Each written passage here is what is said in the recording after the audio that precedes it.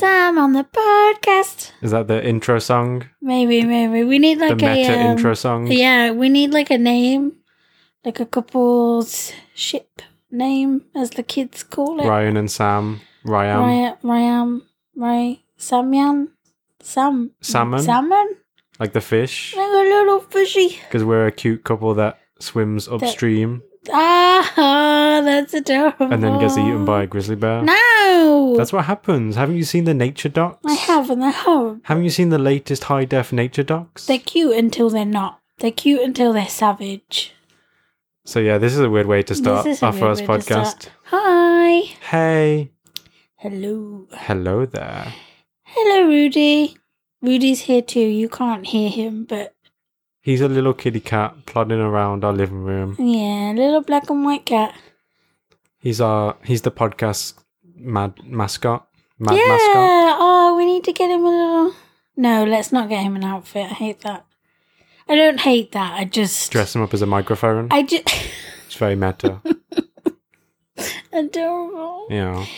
Okay, so maybe we should start by talking about what we're actually going to talk about. That makes sense? About what the podcast is. Yeah, what are we doing here? Okay, so the idea for the podcast was essentially... It arose whenever we'd have these like long... like crazy, like 2-3 hour conversations just on the sofa back and forth. Sometimes they're not on the sofa, you know. Sometimes I've realised we'll be like, oh my god, I'm so tired, let's go to bed. And then we lie in bed for like 2.5 hours talking about all this different stuff. Like, oh my god, guess what I read today? It's like we couldn't find time in the day to talk about it, so we had to talk about it before bed. And usually when we have these conversations, it's kind of sparked by one of us saying, oh, I read this interesting thing online. And then this crazy, like, multi-hour conversation results. And one of us usually says, oh, man, we should have recorded that as a podcast. Yeah.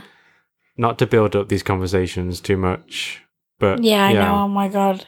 People are going to be expecting magic. We think they're interesting conversations by our standards. Yeah. And so, yeah, that was... And then we kind of just thought, okay, let's do a podcast where we do that, where we talk about the interesting things we've read online recently. Yeah. And so here we are, episode 1. Here we are, talking about stuff. I don't know why I keep... That's a nervous thing, guys. You sing when you're nervous? Thing, yeah. Well, actually, I know I do it all the time anyway, but I think I'm doing it more, especially now, because I am nervous. And I think it's okay to say that I'm nervous. Like, even though it is just me and you in the room and we're talking, there is that air of, like, in another universe...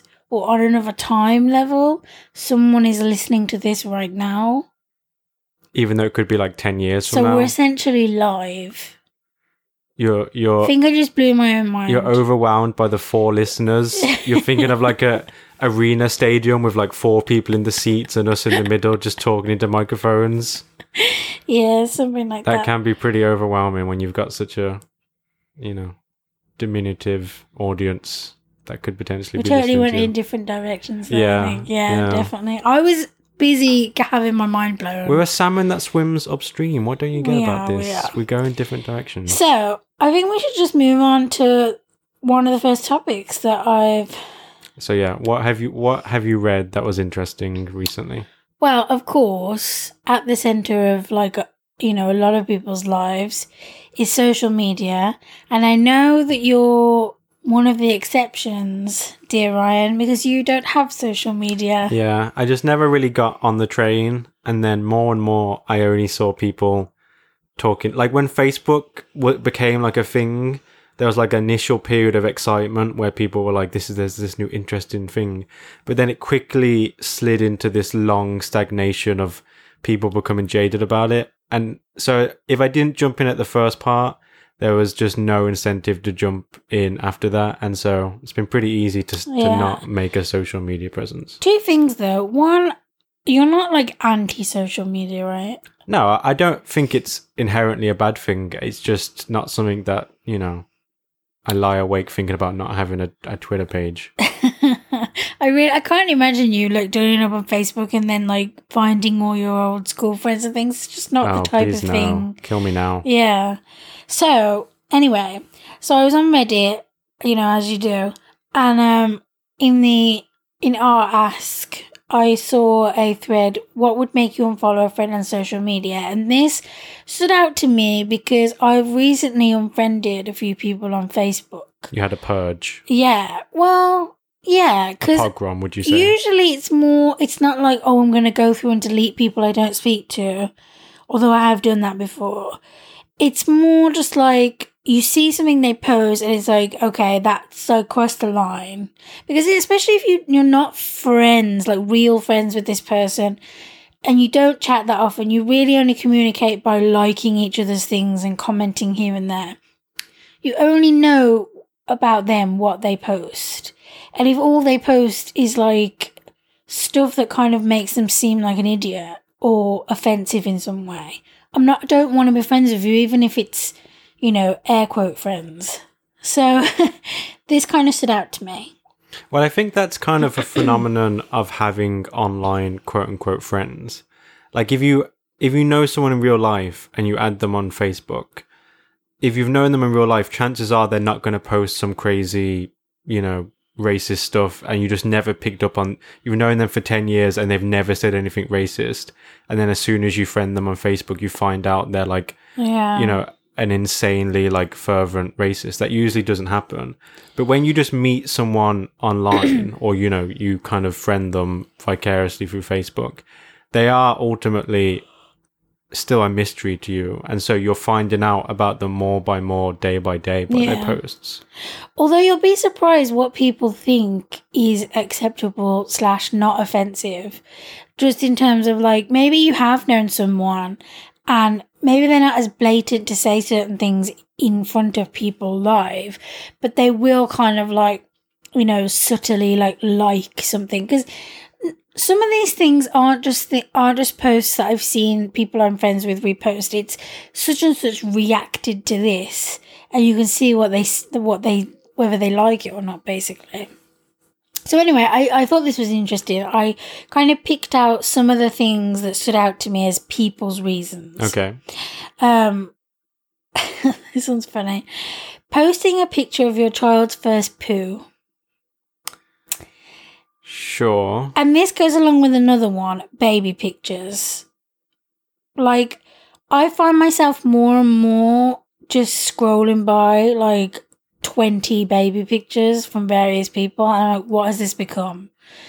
Because more and more I go on Facebook actually for, like, the articles and stuff for people I follow. It's actually less about friends, more about, whatever organisation or whatever thing that I'm following, whatever blog I'm following. So then when that's kind of like coupled with like a million baby pictures, I can kind of see that. Well, that's one of those things where if you're a parent and it's pictures of your baby, it's like endlessly, infinitely fascinating. Like you could take 50 photos of your baby throughout the day and you would look back at them and be like, oh man, it's so interesting. Like in the morning he was doing this, and at night he was doing this, and then he was on the playground. But if you're outside of it, it's like 50 photos of just a random baby, and it's cute or whatever.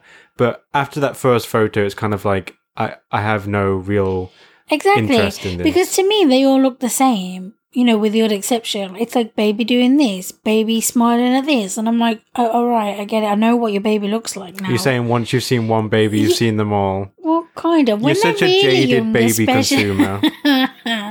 Well, I am what they call a child-free person. I don't have kids. I don't wish to have kids. And I don't hate kids, obviously. But as someone who isn't a parent, and no part of my life is consumed by, I don't have friends who have kids. That's a lie. I just lied. My best friend has kids, but she doesn't live in... Did you think someone was going to fact check the podcast, go through and check all your Facebook friends? All of a sudden I was like, no, that's a lie, that's a lie. The Inquisition is coming, I better fess up now. No, my best friend has kids, but she lives in a different country, and so I've never met her kids in person. I do interact with them sometimes when we FaceTime, but no part of my life really is consumed by anything to do with kids. And so when I then am on some whatever social media platform and it's filled with pictures of children, I am kind of all of a sudden like, what is going on here? I didn't subscribe to this. Like, it's not the type of thing I would choose to look at. And so I kind of get that. That's one of the things where I was like, yeah, like that might make me want to unfollow someone if all they do is post pictures of their baby and I don't communicate with them in any other way. Because then it's kind of like, what's the point? You're not getting anything from it. I think that's a fair position to have. You're basically just saying, I don't have any problem with kids or people posting their kids, but I don't find it interesting. So if that's all that you are kind of posting, then, you know, following your posts isn't very interesting to me. Yeah. I think that's fair. It's not like you're angry at them. It's just there's not a compatibility there. Yeah. Rudy, come on. Our cat's trying to escape He's out, trying to out escape the out the window. He wants to go on adventures in the night. He's not allowed. We're like a floor up, so he would be end very badly for you. He's made a little parachute. He stole a pillow and some shears, and slowly over time he made a little cat parachute. Because he's secretly been having communications with the bird across the way, and they're going to meet up. They're like in love. It's like a tryst. This is weird. This is adorable. Cross-species romance. Okay, so others were, and I found this kind of interesting, unfollowing or friending someone because all they do is post pictures of themselves and they look like their partner. Like, and the description was like, I unfollowed someone because they post a selfie in the morning when they're having breakfast. They post a selfie in the afternoon when they're having lunch. They post a couple selfie making out at the cinema. They post, do you know what I mean? So it's constant like, look at us, we're in love. And I found this interesting because to me, I would find that nice and sweet and I would be, you know, all over the place. But, and I don't know this, and this is just a pure assumption, but I got the feeling that the person who posted this was single. And that's why. It's kind of like when single people hate Valentine's Day. Yeah, I don't really understand this one as much because social media is about posting your life, yourself. Yeah. Like selfies have, I think you'd have to be quite curmudgeonly, like, you know, anti-modernism to be like, this whole selfie trend, I can't stand it. Like, I think that is maybe a bridge too far at this point. Like, selfies are the new kind of social currency. Yeah. Like, look how pretty I look when I went to this location. Look at this interesting place I visited. Yeah. That's how people document things now. And surely if you're following that person, whether you're actually friends or not, is because you want to see parts of their life.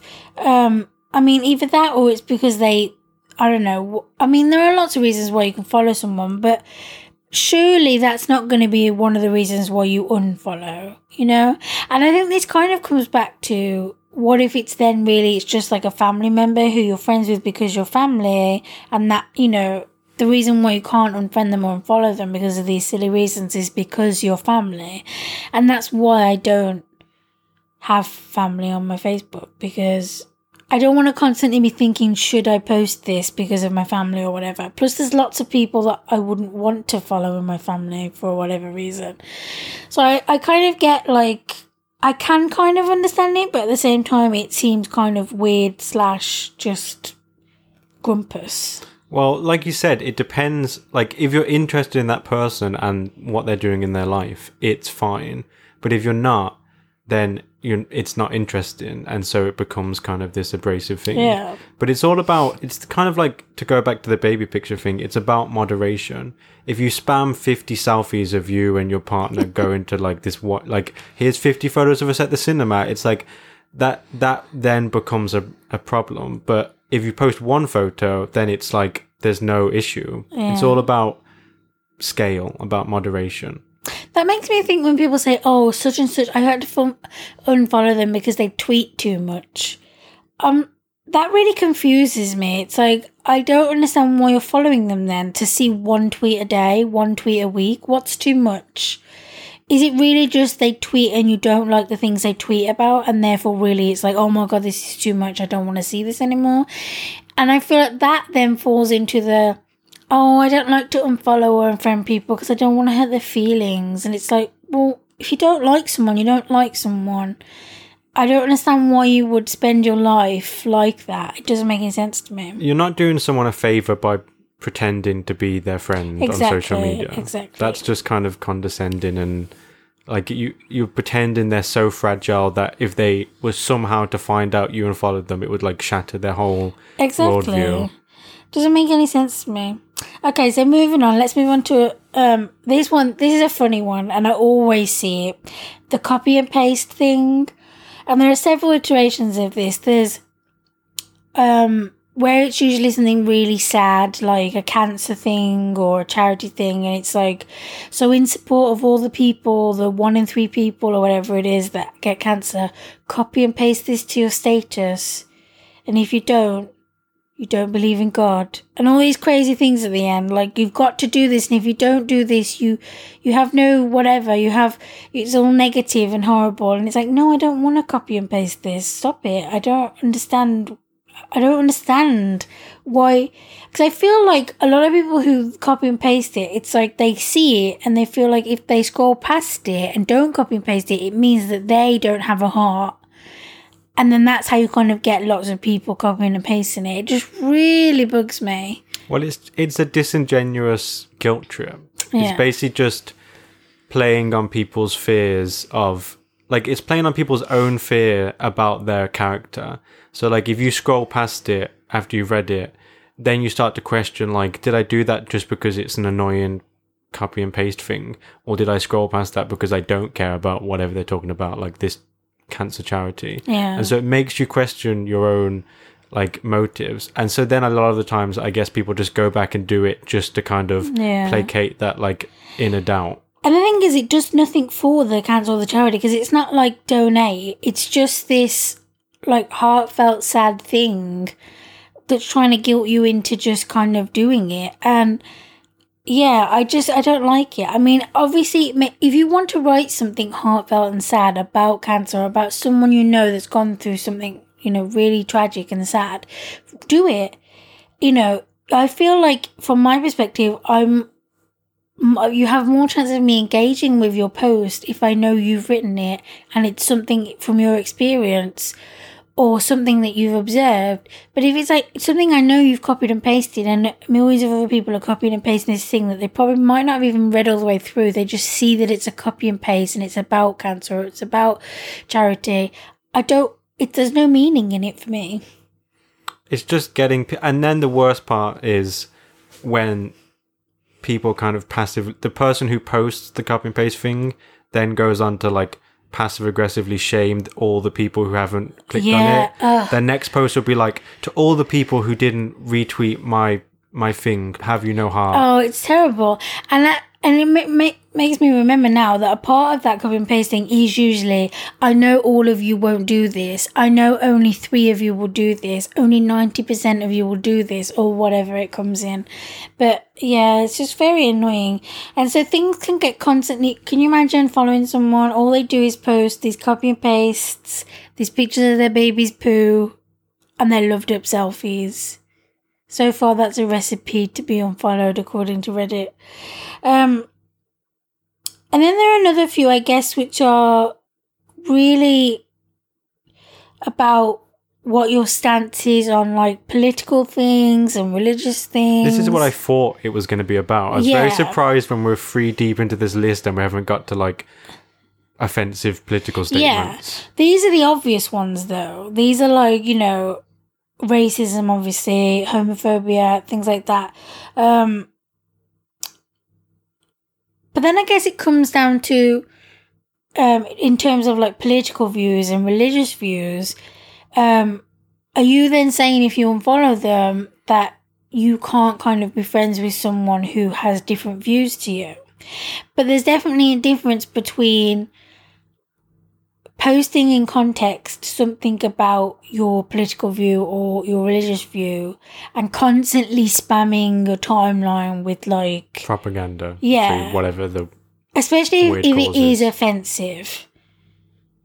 But like you said earlier, there's gradations of someone posting like this like 4-paragraph thing saying why I support, you know, whatever, Donald Trump, or someone clicking like on a Donald Trump article. Like, where do you draw the line of, like, do I read into the fact that they've liked this and that's enough for me to kind of cut them out of my, Facebook friends?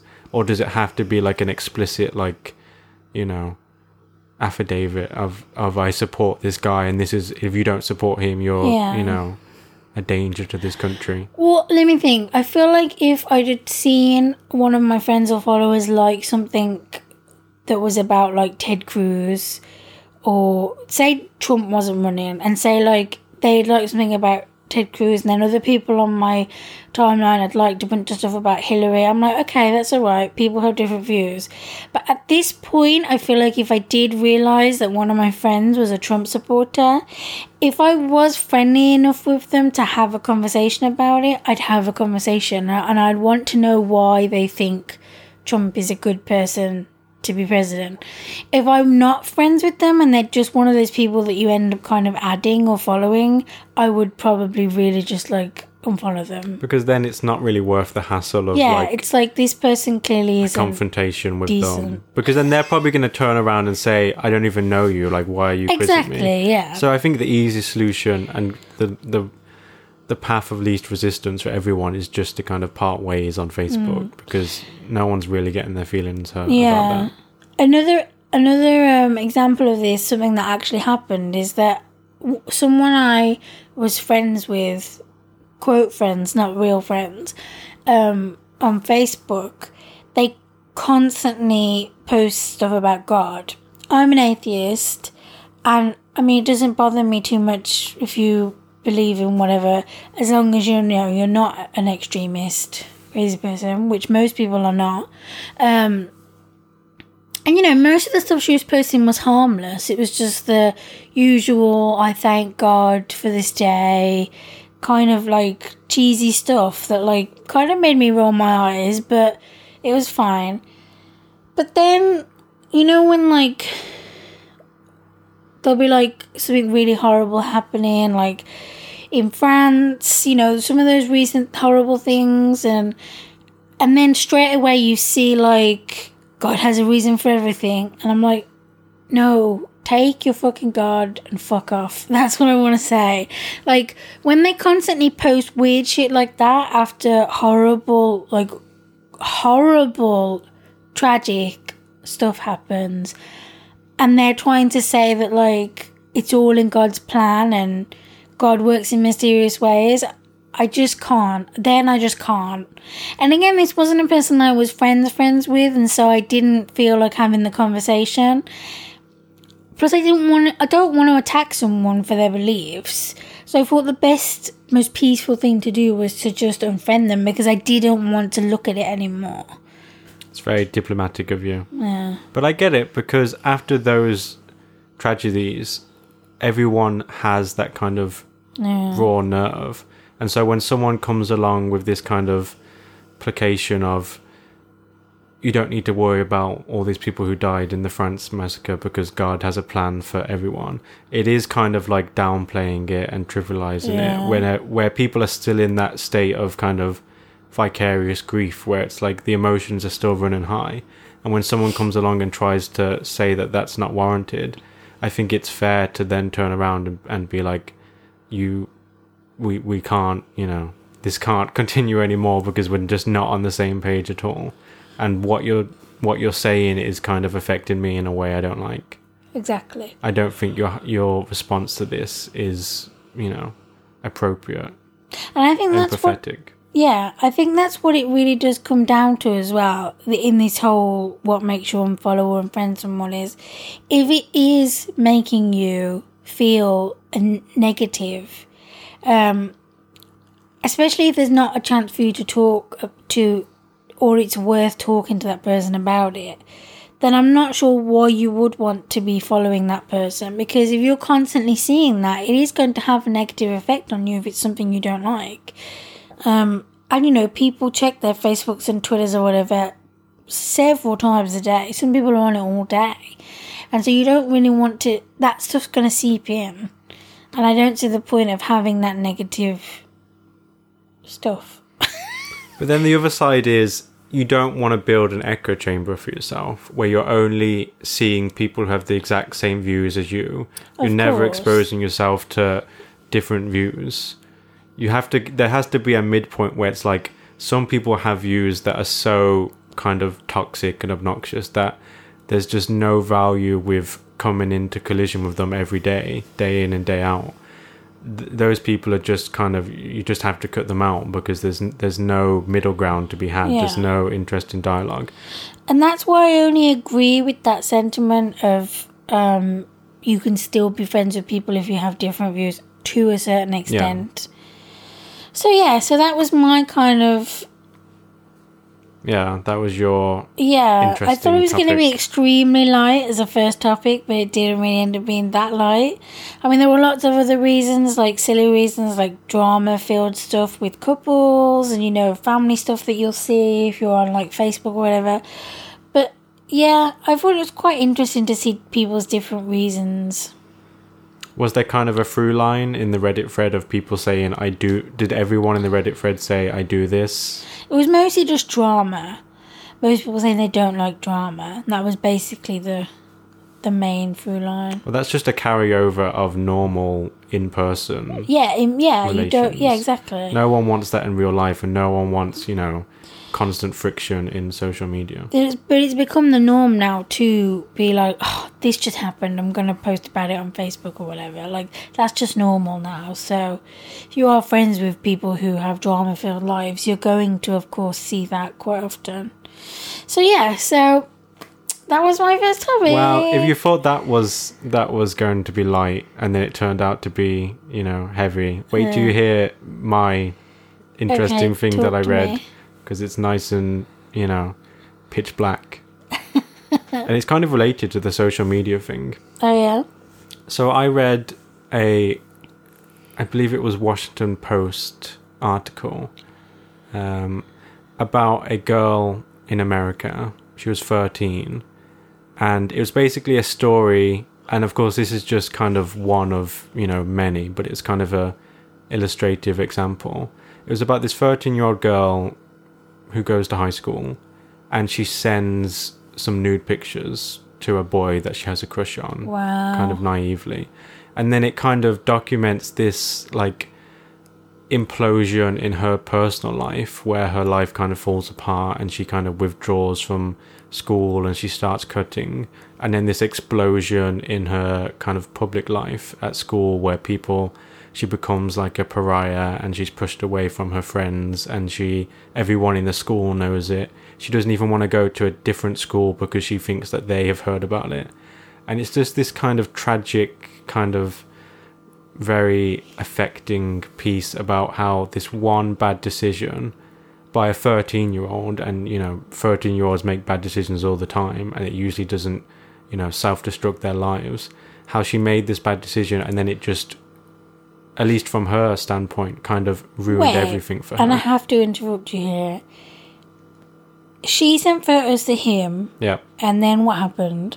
So, basically what happened was, he shared it with one person to begin with, if I remember. Yeah. And then I feel like once that kind of barrier has been broached, it's inevitable what's going to happen then, because then he started sharing it around, you know, basically the whole school. I find it interesting that you said she made a bad decision. Oh, okay. You calling me out? Yeah, this calling is gotcha you out. Journalism. You said she made a bad decision to send her boyfriend or this boy. It wasn't a boy. It was just a guy that she had a crush on. He was like the popular, like, handsome kid in the school. He solicited those photos from her, you know, and then she sent them. So yeah, go on. Take me to task. Yeah, I am. I'm going to. She sent them. Yes, maybe naively, and a decision, obviously, I'm assuming she came to regret. But inherently, it's not something that you should judge someone by sending nude photos or whatever pictures. I think. But let's forget about their age for a second. We have to forget about their age for a second. He was the one who made the bad decision by sharing these. If someone sends you something like that, your automatic response should never be, oh, let's share these with everyone else. That's a shitty thing. That's a shitty thing to do. That's him. That's all him. That's not her. Okay, I think you're conflating two things and you're mistaken what I said. You seem to be under the impression that I'm imputing blame on her, like it was her fault. That's not what I meant to do. That's not what I was trying to say. But that was what your words implied. No, I said she made a bad decision. It was a unwise decision. It wasn't wise. I don't think you should say that bad it wasn't decision. her fault that her life was ruined because her naked photos came out. She made a bad decision, and then it was the guy's fault for being a jackass and sharing these around the school. But I don't think you should use the word bad. I think you should change I see what that. you're saying. She made an unwise decision. Yeah, okay. I see the connotations there. And then he did a fucking dirty deed that fucked everything for her. Yeah. People, what really annoys me is that people don't think about what's going to happen. Just like, oh, this is funny, lol. Like, you know, but this can affect this girl for the rest of her life. And it looks like it will. I just can't. Like, it gets me so mad. Did anything happen to him? Like, does the article talk about what happened? Yeah, so that's what it goes on to. Basically, the theme of the article, if anything, is basically that this is a decision, or this is an event that happens where it basically sucks everyone in, and everyone kind of gets, you know, negative consequences as a result. Because he, for a short while, you know, had he was able to benefit from this, you know, shitty decision he made to share them. I guess he got kind of cred amongst his friend group. But then, as it came out that he had done this to several girls in the school in exactly the same way, awful. The article basically says that apparently, and they couldn't be sure because he's a minor and they don't release legal records for minors, but apparently he was charged with the obvious, like, possession of child pornography, like, you know, soliciting. Is it still child pornography if the other person is a child as well? Well, that's if it's two children. That's kind of an evolving legal situation across the world. But I think wherever this was, the laws on the books were that kind of rigid. Like, if you have this type of pictures, you are guilty of this crime. And so basically, he blew up his own life as well. He's getting charged with these horrendous crimes, which are probably gonna, you know, stay on his record forever, completely, you know, limit the things that he's going to be able to do in his life. And so basically that was the theme of the article. Like, everyone's life was kind of the worse off because of this. But let's be clear by saying hers is the most affected. Do you think I'm like anti this girl? I'm like, you got what was coming to you? Of course, and I know you, so I know that's not how dare you impugn my motives. But just for people who don't know you, I just want to call you out. How dare you, basically? Because basically, how is this fair? How is this good? Yes, it affects him. Yes, it affects everyone who then went on to share it, because they're all little douchebags. And, you know, people who know about it, they're going to be like, oh, you're the guy who, oh, that's horrible, I'm not going to hire you, or whatever. When he gets older, he might not get into the college that he wants to get into. But she can be negatively affected in so many ways, not just about getting jobs or getting positions in school or whatever, but her self-esteem, her trust issues, so many things. And it just really infuriates me and upsets me deeply that people will just do things whether they actually know the consequences of it or not.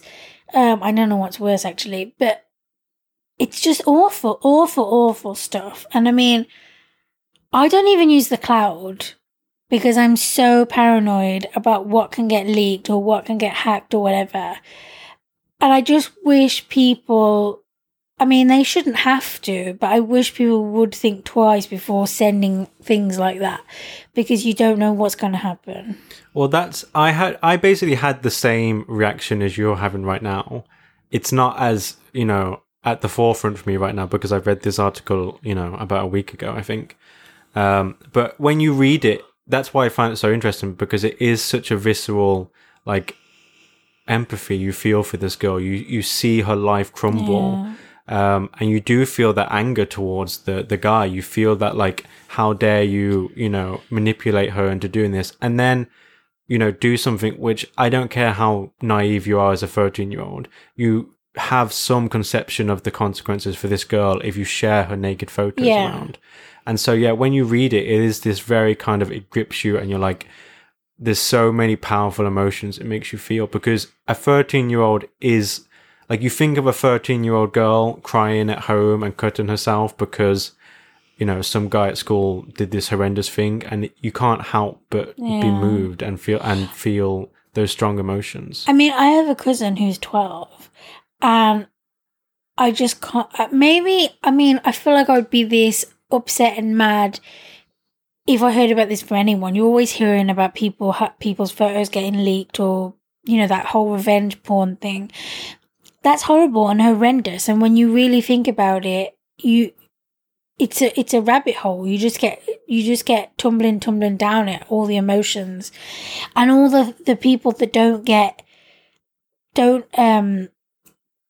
have to suffer consequences. I had a brain blank. Don't have to suffer consequences because of it. But in this particular case, in this particular moment, you telling me about this, I think because they are so young, it's like they haven't had that many chances to mess up, and they're messing up in such a massive way so early. And it's just upsetting. It's like some things you can't get over. It's just a fact. People can talk about, you know, with the right therapy and the right whatever and the right guidance, and, you know, everything's going to be different. But what if it's not? Some of these things really do negatively impact people forever. And I just wish that they didn't happen. There are lots of things to wish that didn't happen, but right now, I just wish this hadn't happened. But why this article was so interesting to me is because, like I said, it is just one of so many examples of this happening right now. We are in this period of growing pains where kids are now, every kid has, like, you know, a phone that can send pictures and videos. And that's a relatively new phenomenon. And so we're in this in-between period of, in between when it first starts to, you know, seep into that younger generation, and then later on when that younger generation understands the dangers associated with it. We're in this kind of limbo right now where it's new, and so all the dangers are at their most present and at their most kind of unperceived by young people like that. So I feel like this is going to be what it is until there's like comprehensive education of young people about this is why it's so dangerous to take photos like of yourself in a compromised position and send them to someone else. It must be so hard for parents sometimes to whether to decide to give them a phone or not, and at what age, especially now when they're using iPads in school and they're giving you iPads to take home, and they have cameras too. And when half the class has got a mobile phone, you know, the kid's best friend has got a mobile phone, that's all they want. It's like, at what point do you say, okay, I think you're ready? And I know there are obviously things on the phone you can, like, put controls on there, safety features and stuff, but most kids, if they want to do something, they're going to find a way. I mean, you know what it was like when you had rules in place and you couldn't do certain things. You pretty much always found a way to do it. But yeah, I was just thinking to myself when you were talking, something you said made me think, at what age do you even give your kid a phone like that has all the capabilities? Well, that's something that the girls' parents talk about in the article. They're quoted a few times. And one of the things they kind of ruefully, you know, look back on and kind of lament was they talk about the discussion they had of when do we give our daughter a phone? When is she ready for it? And I think the mom kind of says, you know, what are we going to do? Wait till she's 18 to finally give her this. Yeah. And then she goes off the deep end and does something really bad. But they didn't realize that it could happen even when you're 13. Yeah, that's the problem with rules and, like, strict things like that. Sorry, is that you have to find a balance, because if you do limit every single thing, there will be a tipping point. There will be a point where the kid kind of explodes because they had so many rules growing up or whatever. You've seen it all the time. But so yeah, I do think it's just really important to find. This is why it's important to have a really good relationship with your kids, an open, honest relationship where you have open, honest dialogues about everything, you know? Because if you do that, then the chances are your kid's going to be like, they're going to start to question certain things with you in mind, and they'll come to talk to you. They'll know they can come and talk to you about certain things, you know? I don't know. It's really upsetting. Well, you never want your kid to be hiding something from you. Like, if this girl, like, not, you know, I'm not trying to disparage this girl's parents in this case, but just hypothetically, if you did have a really, really close relationship with your kid, so that when this boy that they have a crush on in school is kind of buttering them up and trying to solicit, like, you know, nude pictures, you'd hope that they would be able to come to you, even, you know, kind of overcome their own embarrassment and their own kind of inclination to keep this as their own secret, come to you and say, listen, I need some help. I've got this dilemma. I really like this guy and he's asking me for these photos and I don't know whether to send them or not. And then you could kind of avert disaster like that. But that requires such a unique relationship between the child and the parents that doesn't go on now. Now, like, most of the time, parents are too kind of, I don't know what the word is, embarrassed or squeamish, and they kind of skirt around. Are you laughing because I said squirt? How dare you? My mind was in the gutter at a really bad time. Yeah. Yeah, I was being a child. How dare you? And so, yeah, they kind of skirt around the fact that, you know, what is a reality is that there are going to be people who try and manipulate you to get these things, and you have to know when to resist it and when to trust someone. I know everyone's always talking about this and this should be introduced into schools. And I think to myself, there's going to be a point where, you know, the school is bursting with how many classes on all these different things. But there are things that need to be taught that aren't taught, whether it's by the parents or the school or both, like consent. That definitely should have its own kind of like class within a class, you know, in terms of sexual education. But yeah, if you are kind of open about the kind of squeamishy, like personal, oh, it's naked bodies, like kind of thing with your kids. Like myself personally, and I know this is not as common, if a boy was trying to get me to send him naked photos, if I didn't want to, I would have spoken to my mom about it. When you were 13, though, that young? Okay. Yeah.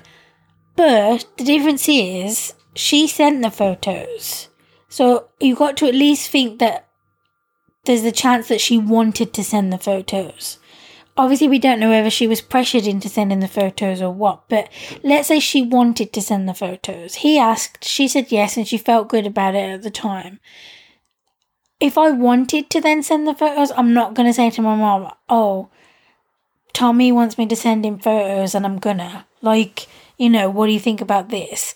Because I know that my mom's not going to want me to, whether I'm 13 or 23. Yeah. Like, she's not going to think like that. So, even though we were saying there needs to be an open, honest dialogue, there are obviously still going to... We're not saying, you know, if there's an open, honest dialogue, we're going to talk about, you know, every single little detail, but there's more of a chance that she would go to someone if there were these open, honest dialogues and be like, this boy wants me to send him pictures, what do you think I should do? And then hopefully that person would be like, I don't think that's a very good idea. I mean, they weren't even boyfriend and girlfriend, right? So they didn't even have that kind of barrier that should be there to fall back on. Are you trying to shoot the cat? The cat is trying to... So you're trying to break interact the place. With the microphone. He wants to talk to you all. He says, what's this? I want to be involved. Yeah, he's a curious little kitty. In his little cat voice. What do you think he would sound like if he could speak? Like a English gentleman. I say, old chap. Give me some more catnip. That's adorable. Just imagine him with a little monocle and a scarf. And a little mustache. A cat mustache. Made of white cat whiskers. That's kind of adorable. That is adorable. So, yeah. Well, my other question would be, although it's easy to kind of hate the boy, in this story, it's easy to kind of just heap blame and kind of acrimony on him by saying he's a douchebag, he's a monster, he did this, he betrayed her trust. How fair is that? Like, at some point, do you have to say they're both 13, and so their culpability for this kind of decision is lowered because of it? Yeah, I'm not necessarily saying he should be treated like an adult, for instance. An adult who should know that that's wrong. At the end of the day, he is still a child. He should still face consequences. But say, for instance, I don't know what would happen, but like, say, for instance, if this got took to court, I'm not saying he should be treated like an adult, but he should still be treated like someone who they should test. Basically, they can figure out whether he knows right from wrong, and if you know right from wrong, you should know that this is wrong. And I think 13 is old enough to know that that's wrong. Well, I think he's going to know that he did something wrong when it destroys his life. But the question is, did he know, did he do this maliciously thinking, I want to ruin this girl's life? Or did he just have that naivete of thinking, I'm going to show this to one or two people, it's going to increase my cred with this, little friendship group I've got, and then doesn't necessarily need to go any further? Well, there's no way to know, but also they are kind of just as bad as each other. He shouldn't share it with anyone. So I know what you're saying in terms of, like, was he being malicious? We can't know that. But he did still share it with at least one person. And whether the intent was there to destroy this girl's life or not, he should have known that he shouldn't have shared it with anyone. And so that's kind of, I can't really see past that at the moment because I'm still in that first reaction phase. But yeah. I'm trying to focus on your well-articulated moral stance, but Rudy is right behind me, chowing down on his cat food, and it seems so loud to me. I don't know whether the microphones are picking it up. If you can hear it, we apologise, and I'm sure it's yummy. It's kind of a nice sound, though, because you know that he's eating, you know that he's... Aww, spoken like a true cat pupper. Yeah. Is that the sign of a cat pupper? I'm hungry, actually, thinking about all this food. Okay, so what's the next topic? Okay, so the next topic is actually an article I read a while ago, but then saw again yesterday. With like social media and stuff, things usually always do come back around at least once because someone new is just recently sharing it or whatever. So the thing I saw was about Brexit. Ooh. Boo! And I like how you didn't back me up at all. No, I just stared at you stony-faced as you introduced your like impromptu sound effects. I was not. Live action sound effects. I feel silly now. For listeners at home, there's no soundboard. She made those sounds with her own mouth. So, it was basically, after the Brexit vote, there were all those stories about how hate crimes had gone up. The percentage of hate crimes in the UK had gone up. I don't know how true it is because most of the articles I read, they weren't really giving statistics. It was more just like, it's gone up because this one thing happened, or it's gone up because this other thing happened. So, clearly from what was reported, things were happening. We don't know what the actual stats were. In response to this, someone kind of made a thing where they said they were going to wear a safety pin, just something plain and small and something that everyone has access to on their jacket or whatever they're wearing while they're out, to kind of show that they are not in support of this whole like anti-immigrant stance that went along with a lot of what Brexit was. For people that don't know or don't know as well, a big part of the whole Brexit campaign for the people who wanted to vote leave was... It was tinted with a kind of anti-immigration it was. standpoint. And I feel like that, I'm not saying racism and hate crimes didn't happen before. They did happen. There are people that are racist. There are people that do hate crimes. Commit hate crimes, rather. Do hate crimes. Do hate crimes. Is a weird syntax. But I feel like the results of Brexit almost gave people permission. Those people. Yeah, those people that already had it in them to kind of be more blatant about it, or to be more obvious about it, or instead of just thinking these things about people that they didn't like, they now thought they were able to say it. Because you had on TV and you had in the newspaper this fucking idiot Nigel Farage and his, whole anti-immigrant stance. And I think it really did give people permission to just be horrible people. And so this safety pin was basically a way of saying, without saying, I don't support that. I'm not racist. I'm with you, And also a way, if something was happening, I remember this was in the article, because there were lots of reports of people kind of being racist and hateful on public transport. And so it was a way to kind of say, it's safe for you to sit next to me because I am an ally, basically. And I know a lot of people hate that type of language. But it got me thinking. My first reaction was, I like this. I like this, and it would be something that I would do. Because I really, really found myself after the results, every time I left the house, found myself wanting to say to people, I'm not one of those horrible leavers that wants to get everyone who's not white and British out of the country. Okay. I'm not one of those people. I want to smile at you because that's what I would usually do, and I don't want you to think I'm a part of that group because I'm not. And so I linked the two in my head. It was like, well, there you go. I could wear the safety pin and everyone would know. But it leads you down this weird path of like overcompensating. And, there's also, people in the comments saying, yeah, but then people who are racist and hateful could wear the safety pin and pretend to be an ally or whatever. And then next thing you know, it's a trap. And there was all these horrible... Sounds ever so slightly paranoid. Yeah, but so sure. there was all these horrible things. Anyway, my instinct is that it was a good idea. And I wanted to know what you thought about the whole thing. I like the sentiment behind it. That is my first reaction. And I like your sentiment as a result of it, I want to make conspicuous displays of kindness to people who might be targeted by bigots. But two questions then sprang into my mind.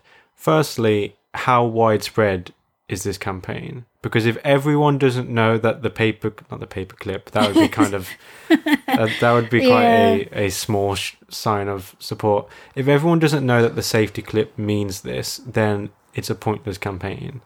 Because if only like 20,000 people saw the Facebook page, then it's a nice sentiment, but in reality it's not going to have any effect. But I guess the idea is that whether you think people are going to know about it, you wear it and then it spreads, and then the more people that know about it. Sure, yeah. And then the hope is that everyone's wearing a safety pin. You know what I mean?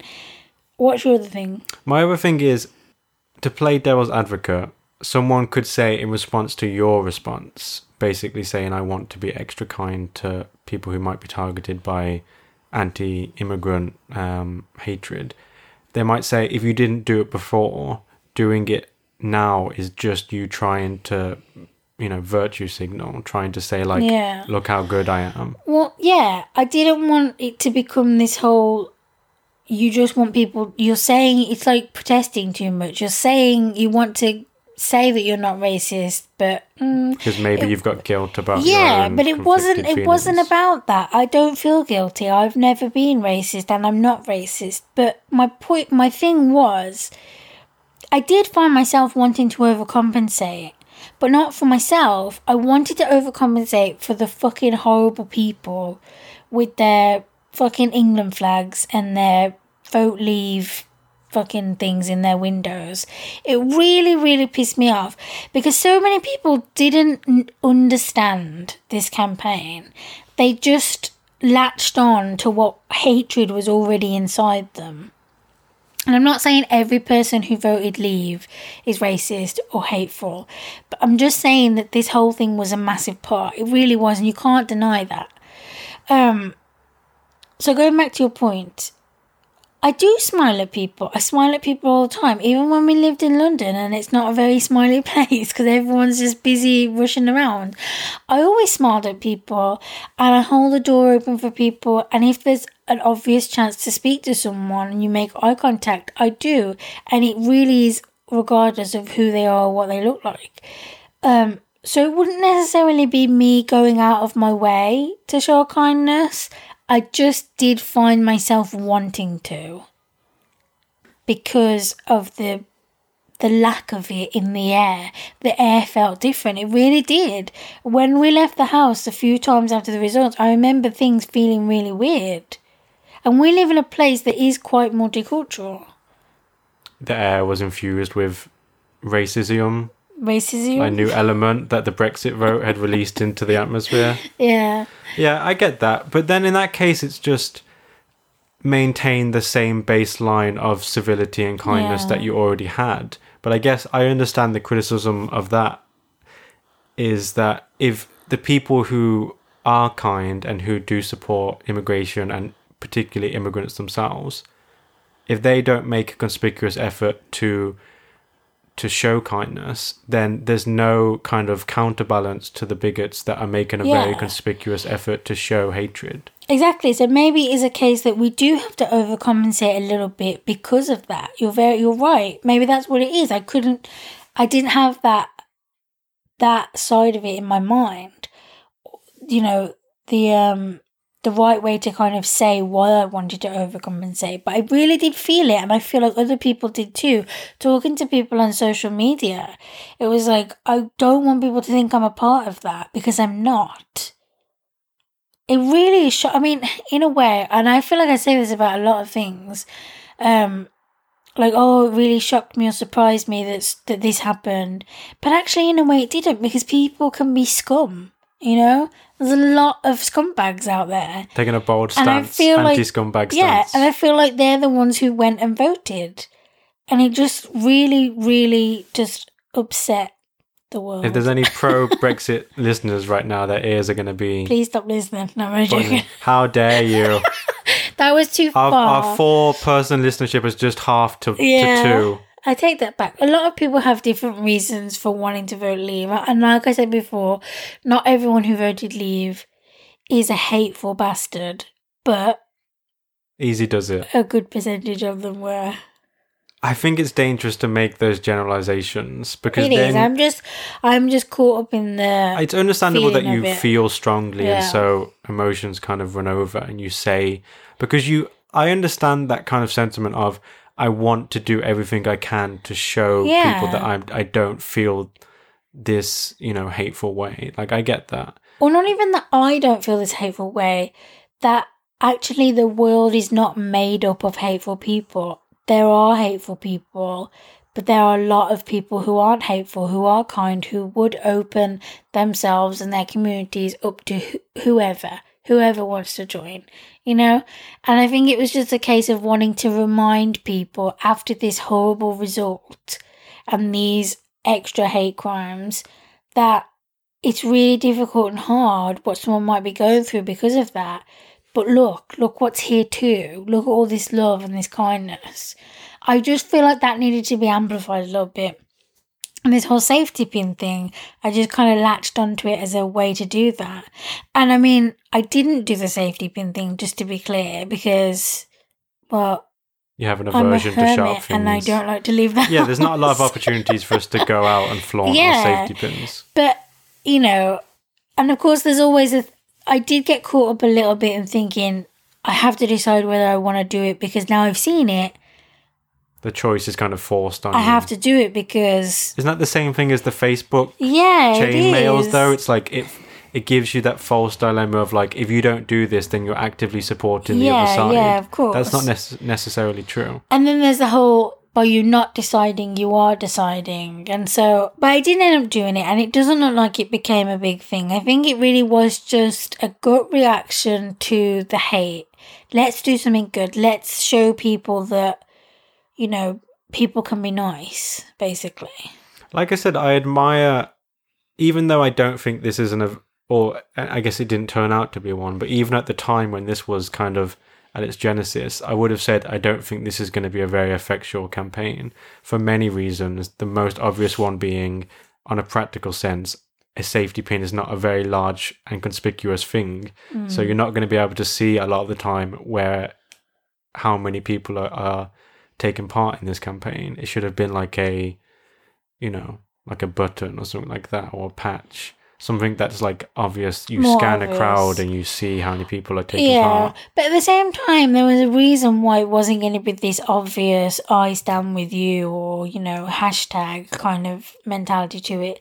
Because it was supposed to just be the people that know, and they know it's safe. Like a secret society. Yeah, but the people that, you know, the hateful people that don't know won't know what it is, because, you know, there could be like an old lady wearing a safety pin, and then what happens? She gets like beaten up by a gang of fucking haters because they know what the safety pin means.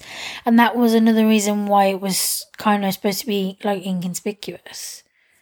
I get that. You don't want to put people in danger if they have to come into contact with hateful people who might resort to violence. So yeah, I like the idea behind it. And to a certain extent, I have sympathy with the kind of like, I know this is not really going to amount to anything significant, but I have to try and do something because I feel so strongly against this negativity. So yeah, I mean, but like you said, it didn't amount to anything. I don't think it really became this massive thing because I haven't heard of it again. But who knows, in big cities, it might have been, you know, it would have been interesting if we still live in London at the time. I said that those words did not come out correctly. If we'd have still lived in London at the time, it would have been interesting to be on the tube, for instance, and to see if there were people wearing it. But yeah, I couldn't, and I didn't. You so see someone else with a safety pin and you just like do a knowing smile to them. I feel like that would have been so cool. Like, to actually see lots of people wearing it, and then to just kind of smile to yourself and be like, look, people are nice. People do care. People are kind. They're not hateful. Well, that's why that's kind of makes it sad that it didn't snowball into like a big nationwide There are both sides thing. to it.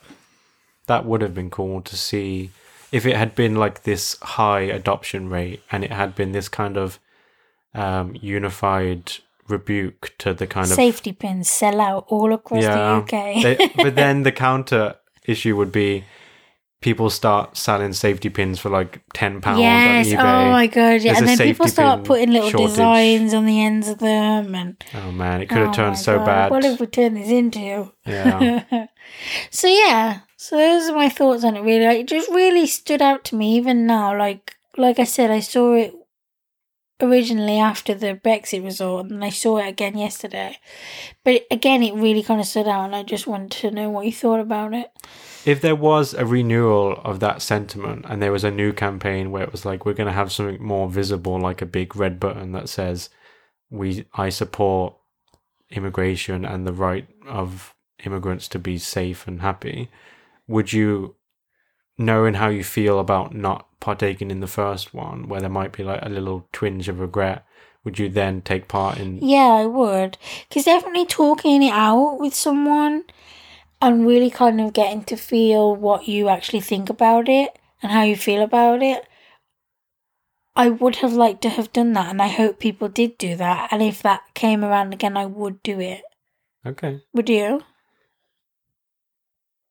Long dead air. I just thinking about it. I generally kind of instinctually have an aversion to like organize campaigns for something, because you do get co-opted into whoever makes the Facebook page or whoever makes the website.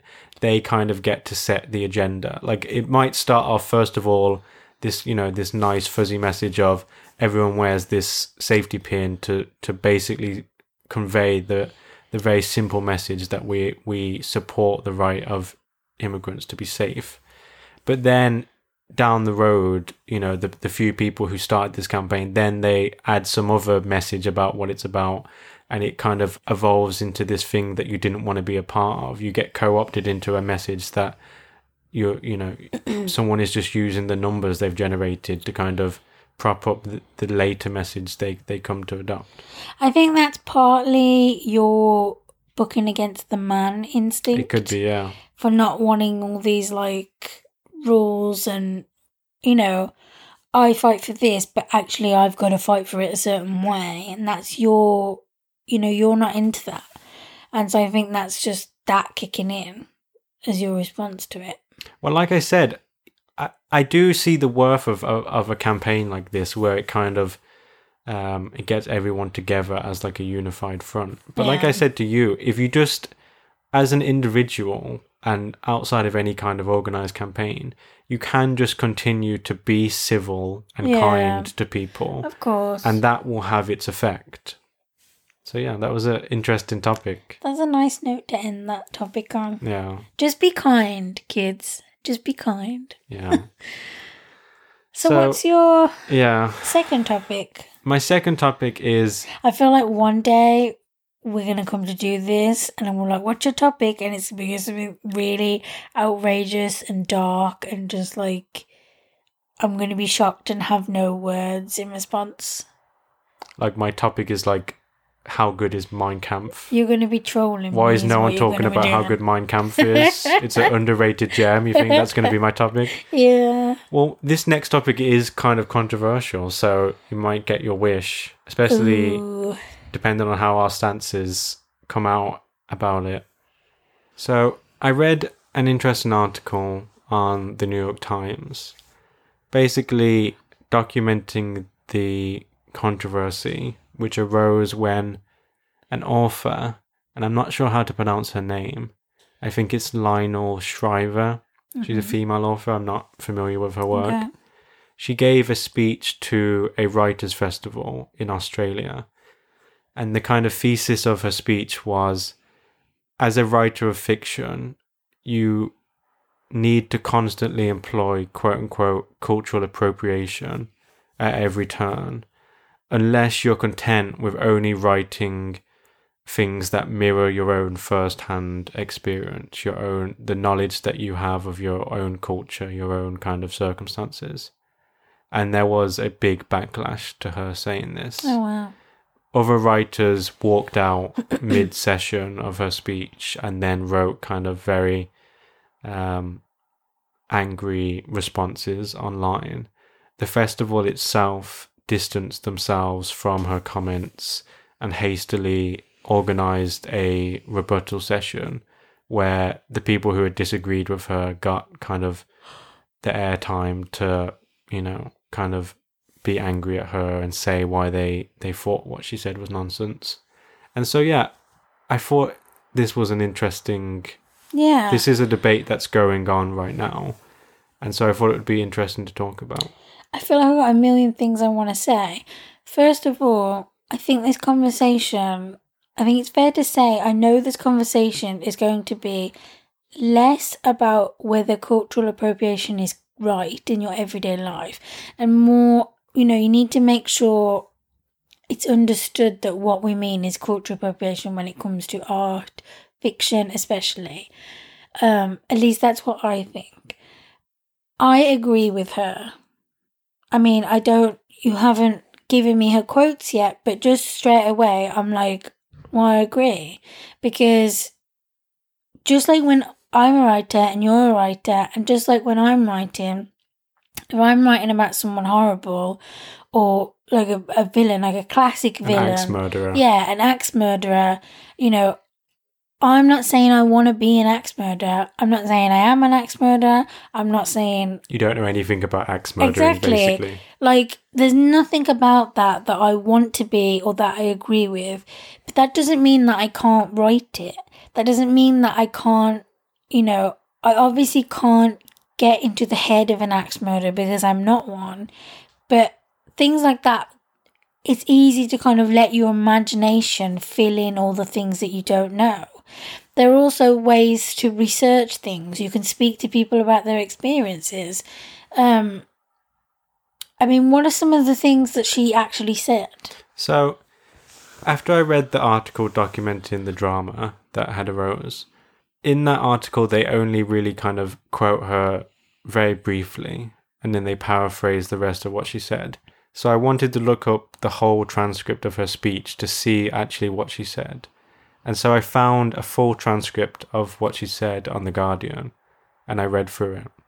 And basically her point was, she kind of framed it like this. She was like, if I want to write a character who is not a 52-year-old white woman from North Carolina, which is how she described herself, then inherently it has to be an act of imagination. It has to be an act of taking someone else's experiences, at least in terms of how you imagine them to be, and employing them in your work, your art, to service the plot, to service the themes, to service what you're trying to get across, what the world you're trying to build.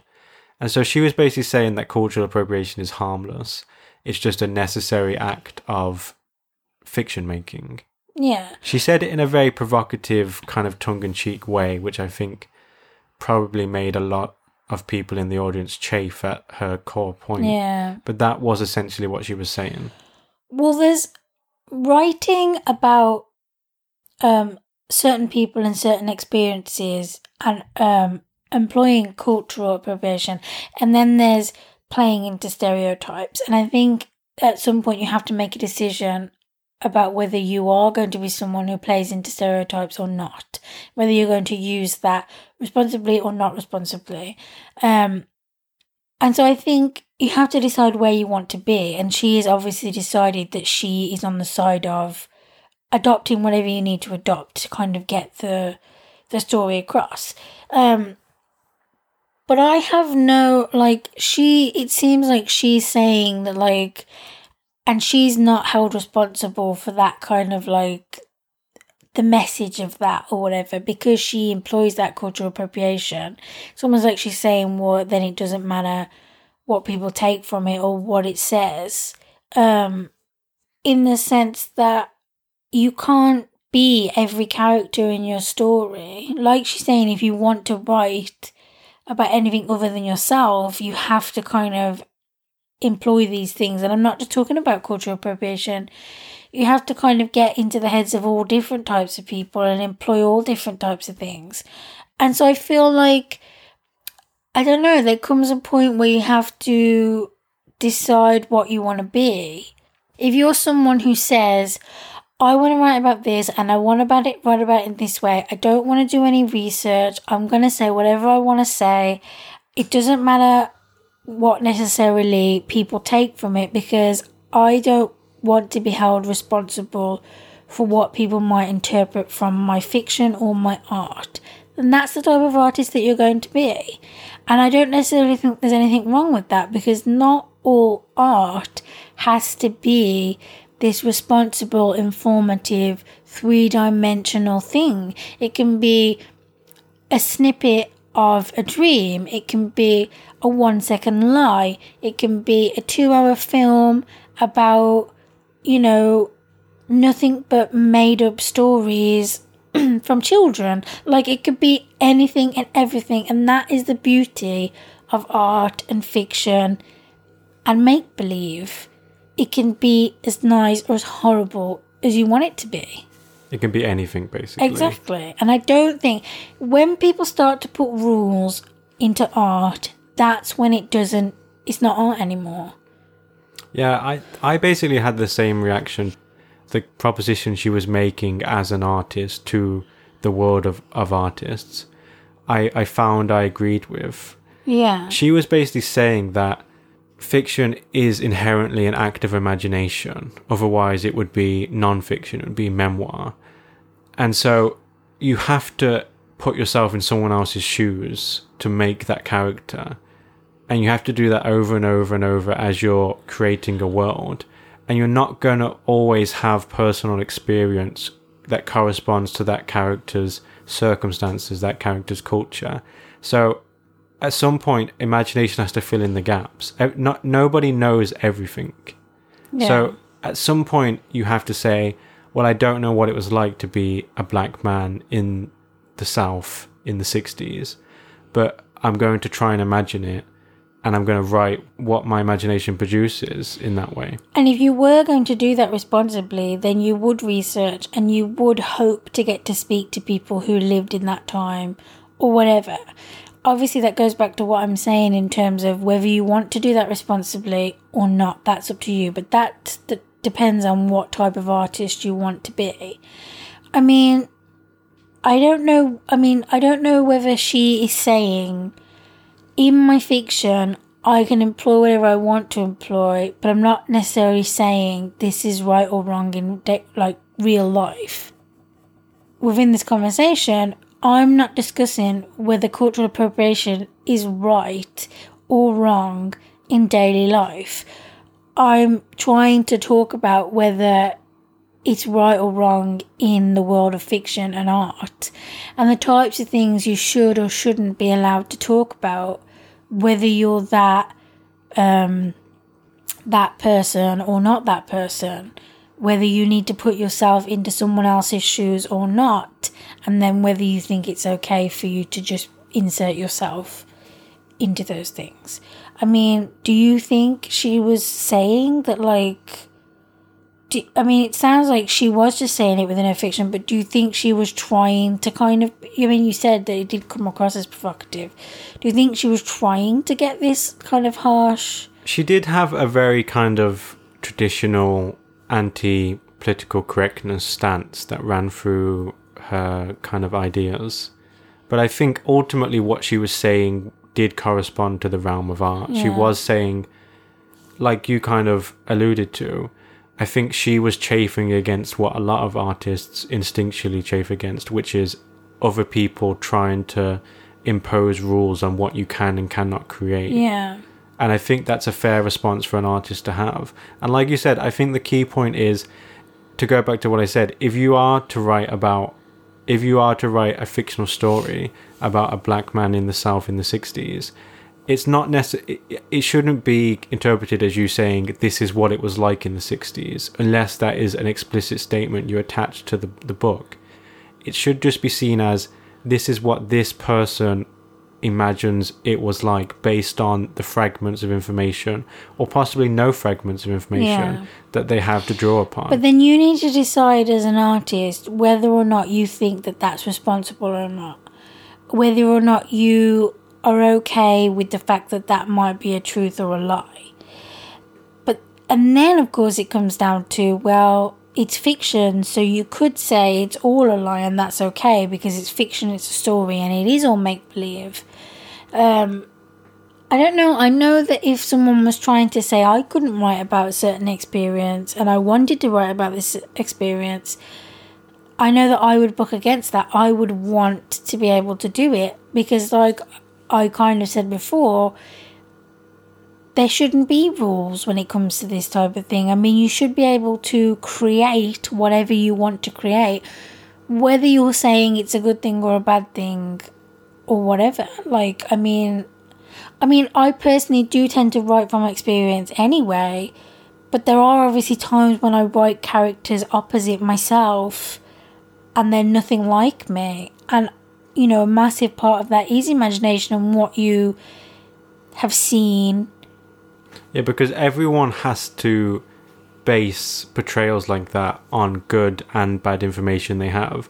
You have some good information probably where you've seen the actual people you're referring to talk about their experience.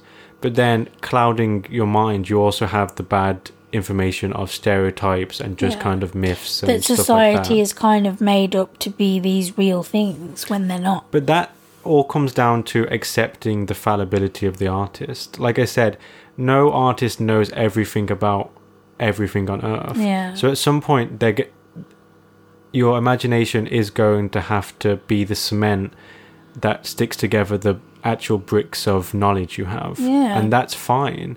What it comes down to for me is the distinction you drew between a responsible and an irresponsible artist, potentially. I think that can be a fair one, but it's about what you are claiming to represent. If you are claiming to accurately, more or less accurately, represent what it was like to be this person in this circumstance, then you open yourself up to that criticism.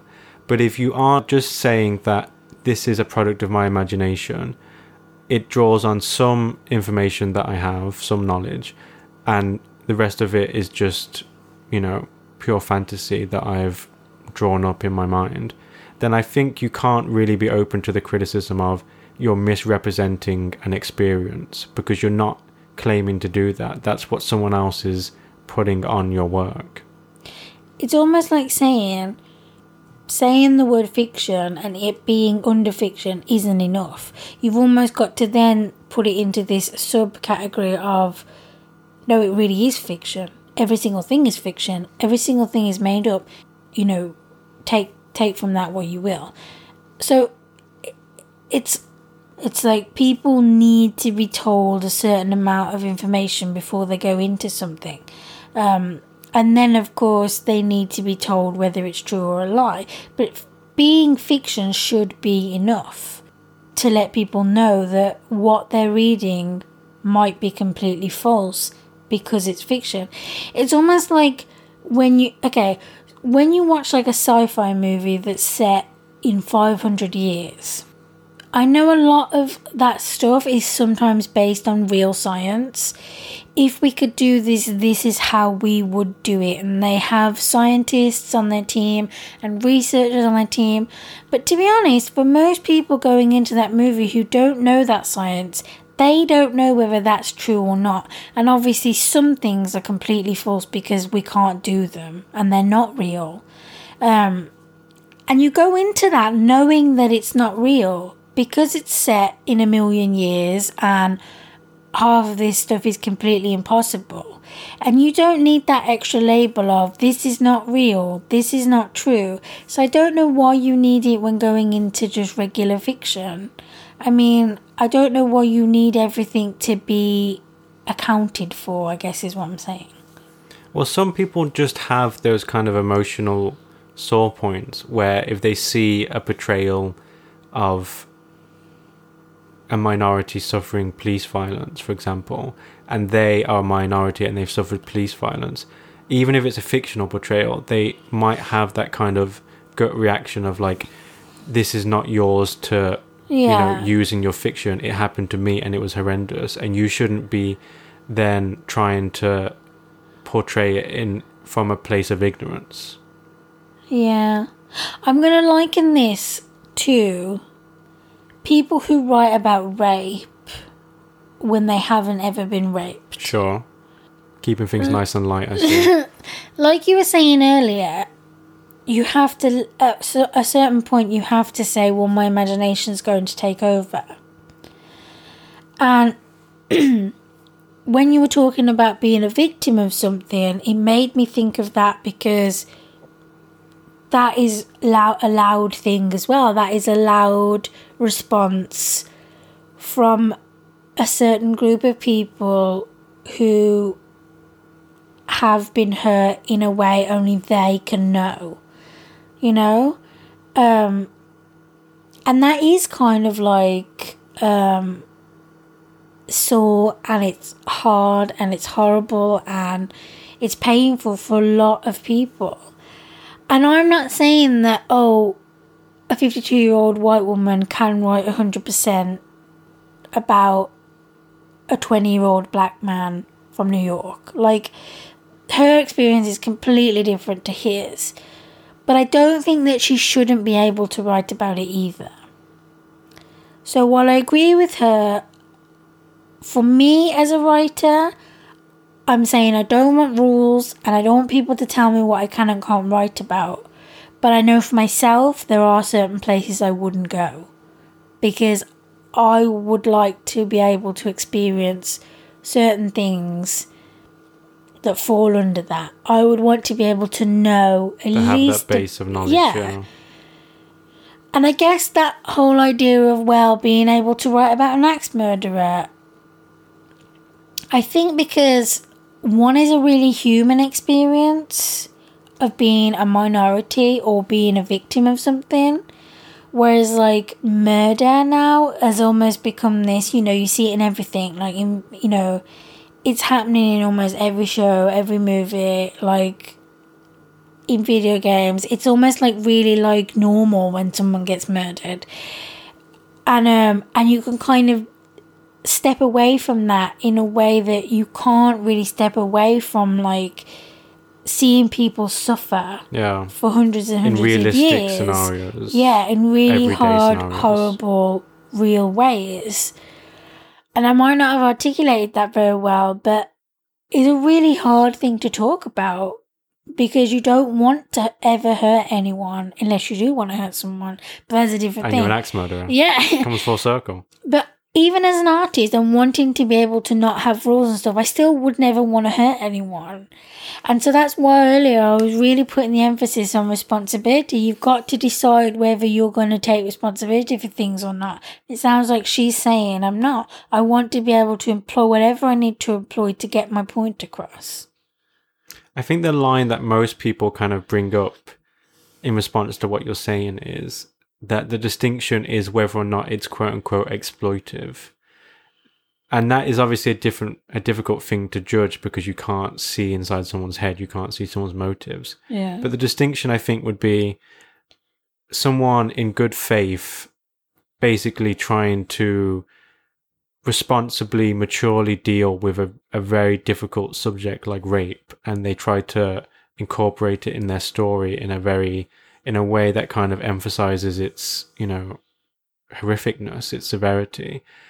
That would not be exploitative. But then someone who just throws in a rape scene because they know, and it's kind of a lazy portrayal, it doesn't really focus on how horrible it is. They just do it because they know that at this point in the plot, I want a scene that kind of emotionally shocks the reader.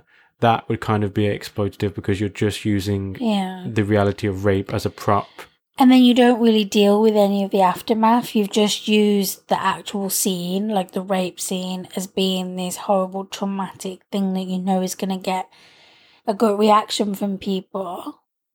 And then you don't deal with the consequences of that in any way. Yeah, I can see what you're saying, like the two distinctions. So yeah, that was a heavy topic. And I think it's not even as heavy as your next topic's going to be. I think my next topic is heavy in a different type of way. It's not as... this is almost just like a fact of life. Whereas those things that we were talking about don't need to be a fact of life. They're just these horrible things that have happened and are happening. And we wish they would be different. I guess, okay, so my next topic is... I saw a few quotes from a video of Neil deGrasse Tyson talking about the afterlife. And one of the quotes was that he said, "It's having the knowledge that I'm going to die which creates the focus that I bring to being alive. The urgency of accomplishment, the need to express love now, not later, because this is it, there is no later." And this really stopped me in my tracks, because people are always talking about how life's so short and, you only get one life and you need to just live it. But I don't see it that way. I want to see it that way, or rather, I wish I had the chance to see it that way. But regardless of knowing that you could die any moment, or you could die any day now, and that most people live to a certain age and not past that, that doesn't kind of put an urgency into me. It doesn't kickstart me. And I don't know whether that's because I am someone who lives with depression and anxiety and is kind of riddled with all these fears and emotions that are constantly kind of overpowering everything else. But to me, I've come to realize, and this is kind of really heavy in a way, is that sometimes when I'm fully in depressed mode, it's almost like I can't be happy because I know I'm going to die. Long, awkward silence. as we consider the profound implications of that statement. Yeah, that is extremely heavy. Yeah. I- And before you say anything, that's the bitch about depression, is that it doesn't let you see the other side. It doesn't let you then say, but don't you get it then? Is that you do only have one life, and because you're going to die, you should be living it. But depression doesn't let you see that. And I can say that now because I'm in my up mode, is what I call it. And when I'm in my up mode, I can see things rationally and normally, and I can see all the amazingness. But when I'm in my down mode, when I've crashed, which is really often, that's how I think. That's how I feel. I've decided that it's really difficult to be happy because I know I'm not going to be here forever. I kind of feel that sometimes I do feel that futility of, at some point in the not too distant future, in relative terms, I'm going to be dead, and everyone who's ever known me is going to be dead, and probably every record of my existence is going to be long gone. And so, except this podcast. Yeah, this is like this is our capsule, our time capsule. It's like the binary is like drilled into Mars rock. Yeah, and so it's almost kind of like, what's the point? And I think that is something that a lot of people kind of wrestle with. It's like, what is the point if I am going to die? Like, and yeah, that is kind of the baseline that you have to struggle against, because if you give into that, you'll never try to realize any ambitions. You'll never try to show kindness to other people. You'll never try to do any of the things that make life worthwhile from our standpoints. There are different levels of depression. There are different levels of sadness, and there are different actual, like, diagnoses and, like, clinical things. You can be depressed for a lot of reasons. Things could have happened. A trauma could have kickstarted it. You could all of a sudden be diagnosed with a medical condition, and depression is a side effect. Someone may have died, and that from then on you were a depressed person. Or, like me, you could have been depressed from the very beginning. Whether you can say you were born with it or not, and then whether you can say everything that happens in your life contributes to that depression. Well, all the negative things anyway. And so I think maybe there are only kind of this way of thinking if you are kind of a deeply kind of like... Some people can't reconcile the fact that we're alive now and we're going to die. And that people do die. They just cannot reconcile it. And I think I'm one of those people. Death is terrifying. And I think even when you don't realise it, it's on your mind all the time.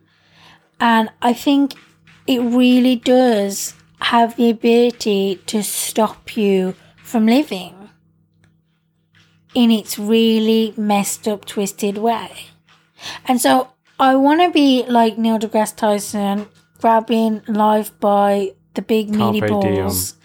And saying, yes, I'm going to fucking do this, and I'm going to do this, and I'm going to do that, and it's going to be amazing, and I'm going to live until I'm 111, and it's going to have, every second of it is going to have been fucking awesome.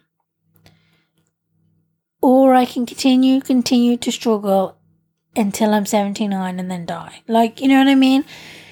So these are just my thoughts on the initial thing. I just thought it was really interesting the way people see things and how it's the pursuit of happiness, basically. Well, I think you make a good point in that I think a lot of people, the way our brains work, we're just not equipped to really comprehend the reality of death. Like the way society is set up now, you're not around death. People go into special hospital wards to die, and then they're put in a box. You all sing hymns around the box, and then the box is put in the ground. Yeah. You're never really, for most people, they'd never really come face to face with the reality of a human body going from a state of being alive to a state of being what we consider death. And so sitting here, it's so difficult to imagine what it means for me to be dead. I only know what it means for me to be alive. I know for sure that I'm going to die. 100 years from now, it's basically certain that I will be dead. I know that logically as a fact, but it, like you said, it doesn't somehow, even though it's the most profound thing in the world, it somehow doesn't seem to have the power to motivate me in a commensurately profound way. There's that side of it, and then there's the side of like, I lie awake at night imagining my whole life up until that moment of death. And then the thought of me being like asleep but dead and never ever ever waking up again is like the most terrifying and confusing but real thing I've ever known. It's going to happen. It's going to happen, and I don't want it to happen. And it could happen actually any moment now for any number of crazy, like wicked crazy reasons. And I don't want it to. And that constant anxiety of how things are going to play out, why they're going to play out, when they're going to play out, stops me from doing certain things, I guess.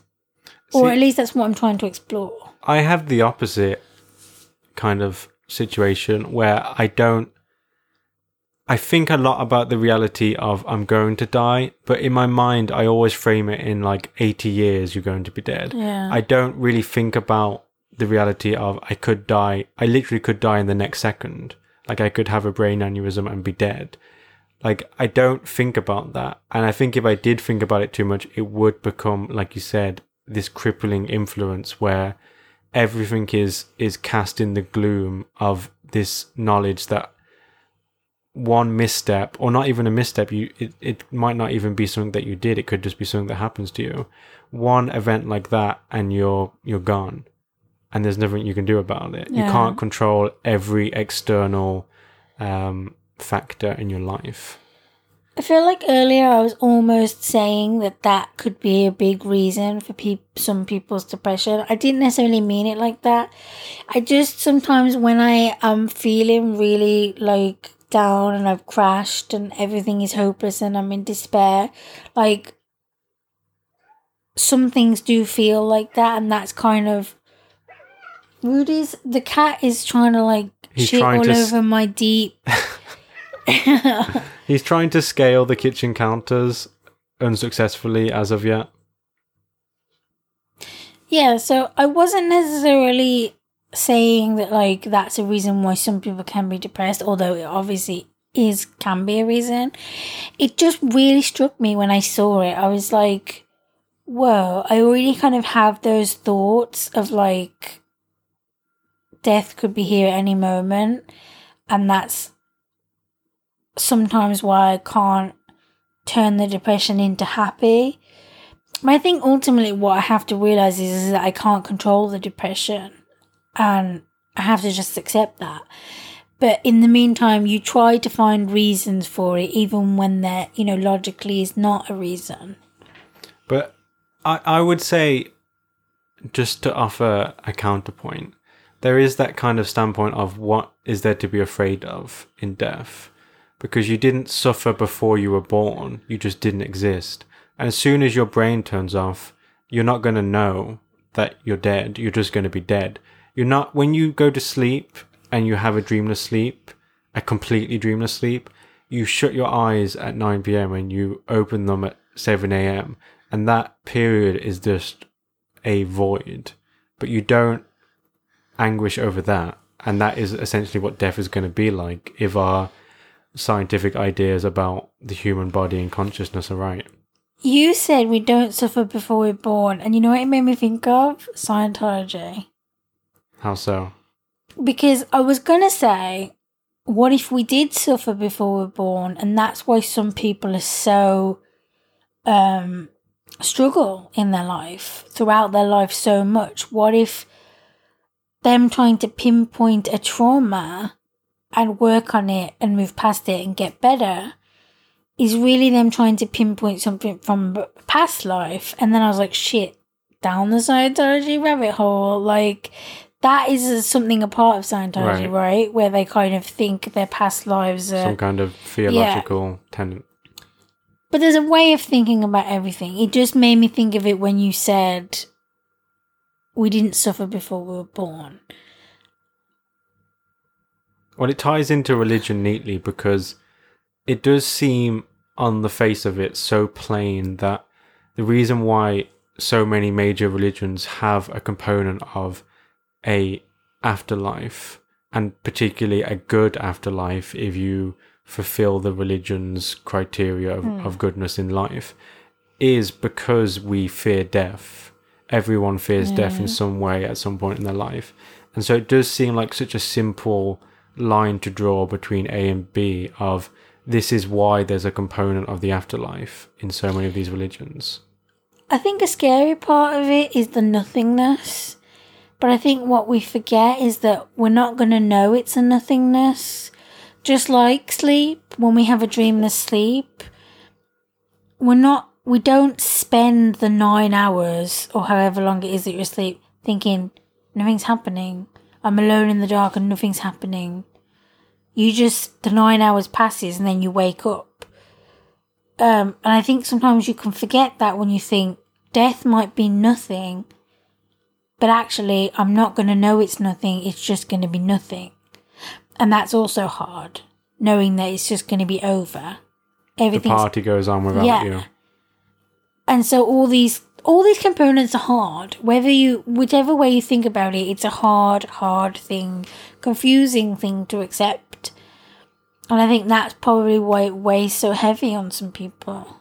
Well, I think the ideal midpoint is so delicate, so tenuous, so hard to grasp. And it would be being kind of motivated by the knowledge that death is coming so that you live your life to the full, but not being so overwhelmed and fearful of death that you get strangled by your own sense of insignificance and futility. Somewhere in between those two poles lies a happy medium where you can take advantage of the life that you have. But that is obviously much, much harder than it sounds. It's so hard to achieve for a lot of people. It really is. But it's definitely something to think about. I mean, and the more obviously we can explore and figure out about the afterlife. I mean, we don't know anything. If there is one. Who knows, in like another however many million years, like we're gonna know the secrets.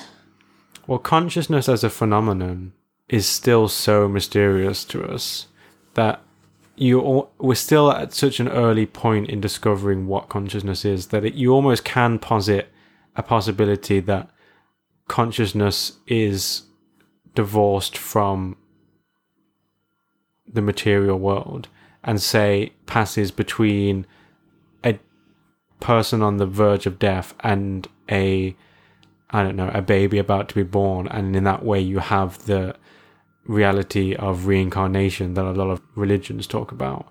Like there is kind of almost still kind of room in our scientific ignorance to slip in that like comforting idea.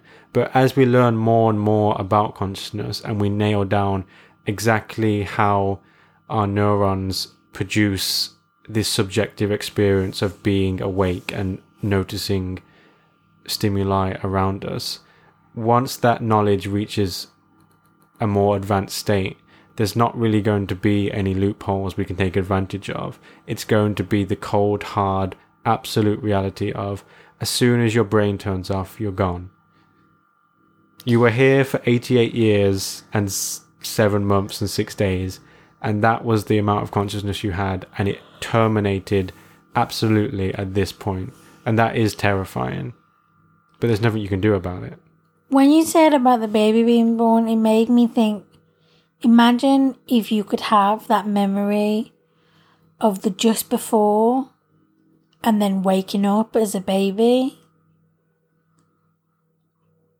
And that you could carry that through life. So you just have like, this who one... knows? this one additional memory of being a dying man or woman, and it's like this fuzzy. Are you writing a script right now? Wait, what do you mean being a dying man or a woman? Are you talking about a before, like a past life? Yeah, I thought you were saying that basically everyone, as they go through their life, would have this kind of additional memory that they can't account for, where they can remember the last moments of their previous life when they were I think you're right, about to die. No, this could be a good film. I meant just the moment of when you're not a person and then you are a person. But how could you have a memory of nothing? Well, that's what I mean. Really, you're just having the memory of waking up. Right, okay, yeah. As a baby. And who says we don't? I mean, most people, their earliest memory is like 3. And then you don't have any memories before that. But what if, as like a 3-year-old, you have the memory of waking up? You just can't articulate it because you're 3. And then you lose it as you get older. And maybe that's a point of trauma. Maybe you were nothing. Maybe you do know that there's a nothing. And you're in the nothing. And then you wake up. And maybe that's why we come in like screaming and crying, because we were nothing and now we're something. But you weren't in nothing in your mother's womb. You were in nothing before you were a ball of cells. Well, I guess that's like a spiritual thing though, isn't it? Not to poke holes into your theory. You know what I mean? I just thought that was interesting. What if we had that first memory? Yeah. And maybe we did. Like, that's just a really This is you writing a counter script to mine. We're both going to have to try and sell it to some It's like when, apathetic like movie producer. One movie, there's always a movie about something, but there's always a second movie about the same thing that comes out at the same time, and like one's always better. Has less of a budget, has a lower quality of star always power. like in the running for an Oscar, and the other like one's like straight to DVD. Yeah. You went like really extreme with it, straight to DVD. That's like I was just like a cute little indie movie, and you're like, yeah, I like the extremes, okay. So the other thing I would say is, if at least on an intellectual level, on a kind of cold, logical level, we can accept that dying, or at least dying is not good, obviously, because you experience dying, but death, the state of death, if it can even be so called, is not a bad thing. Why does it hurt so much when people we know die? Because they're not suffering anymore, but we still feel like something bad has happened to them, that it'd be better if they were alive. Yeah. Well, I guess because we don't know, me and you right now in this conversation are operating on the fact that, or on the belief that nothing happens after you die. But so many people believe that things do happen after you die. Whether it's you go to a heaven or a hell, whether it's you are reborn as something else, and then you have to experience that life, whether it's good or bad, or whether you're reborn as a person. So, obviously if you're reborn as a person, we pretty much know you don't know it, that you were in a past life. Unless we do subscribe to that belief that our traumas are from our past lives. This belief that you fabricated 4 minutes ago. Yeah. You're referring to it's like... But what if you were reborn as something else, like an animal, and you do know that you were a person? We don't know this because animals can't speak. Okay, maybe now I just sound crazy. there's other reasons why we don't know that, but yeah. One of the reasons, I guess, is kind of that dogs don't tell you that they were a tax accountant. I think maybe this is a good point to start. Wrapping when you up. start sounding crazy, it's a good point to say, okay, maybe this conversation's finished for another time. The funny part is I can almost hear our like upbeat, jaunty intro and outro music that's going to follow this like dark, somber conversation about the reality of the inescapable reality of death. But yeah, this is probably a good time to wrap up our conversation. Wow, that was our first... The first of many. First podcast, guys. How do you feel? You're officially a podcaster with all the... I feel good. The glamour and the... Isn't it weird to know that people could have just listened to all that? Or at least one person is going to listen to the podcast. We're pretty sure about that. So you know that is gonna... It is weird, I guess, yeah. It's like if someone was just sitting in the room but they didn't say anything the whole time. That's creepy. It is a little bit creepy, yeah. We're not trying to disparage you, potential listener. Okay, I think it's time then, because the cat's trying to escape again. He's trying to escape into the past life. No! He says, I used to live in Ireland and I want to get back there. I was going to say he used to be Batman because he's got... But Batman's not real. Hey, Batman could be totally real. And so Batman was reincarnated as a cat. Yeah, and that's where he's trying to get out, because he sees a bat signal.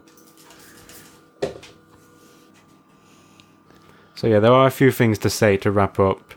The first is obviously that I hope this experiment, this first podcast, has gone well and you enjoyed it. You got something out of it. We really do hope you enjoyed it, because we really enjoyed talking about lots of different topics that interest us, and we hope they interest you. It was a strange and scary and kind of anxiety filled, but fun at the same time. Yeah, it was definitely a new experience. So we will be releasing this podcast every Monday. It's going to be a weekly podcast, but there occasionally may be bonus episodes in between the Mondays. We'll see how that goes. You can find the podcast on iTunes, or you can go to artatpodcast.com, which is ARTAT podcast.com, the initials of After Reading This and That. And that website currently redirects to our SoundCloud page, which is where we host the podcast.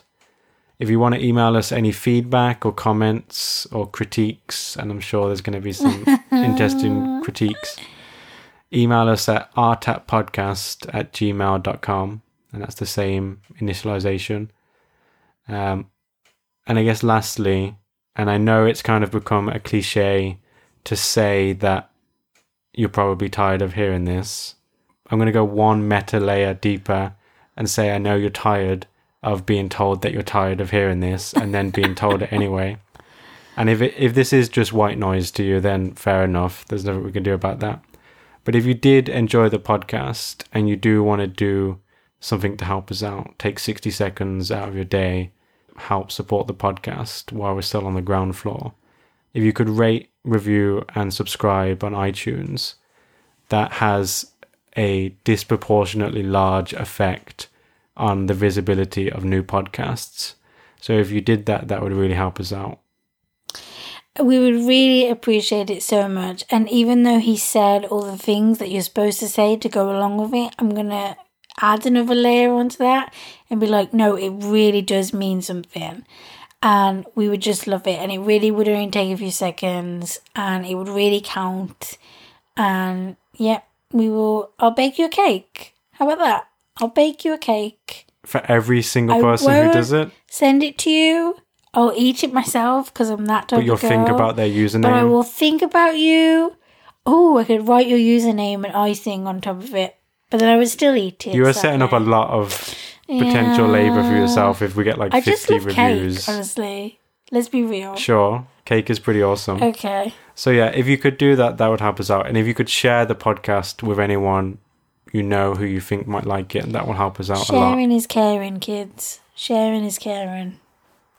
So you are our day one listeners, essentially. Yay! And so you can really have a big effect in helping us build the podcast We're just into little what babies. we want to be. We're just little babies little kitty babies. with memories of our past podcasts, our past life podcasts. You had to bring it back around. That's a throwback to 12 minutes ago. So yeah, this was an interesting experiment. We'll see how it progresses and builds as we continue to release podcasts. And hopefully you'll be listening to us next week. Yeah. Yeah.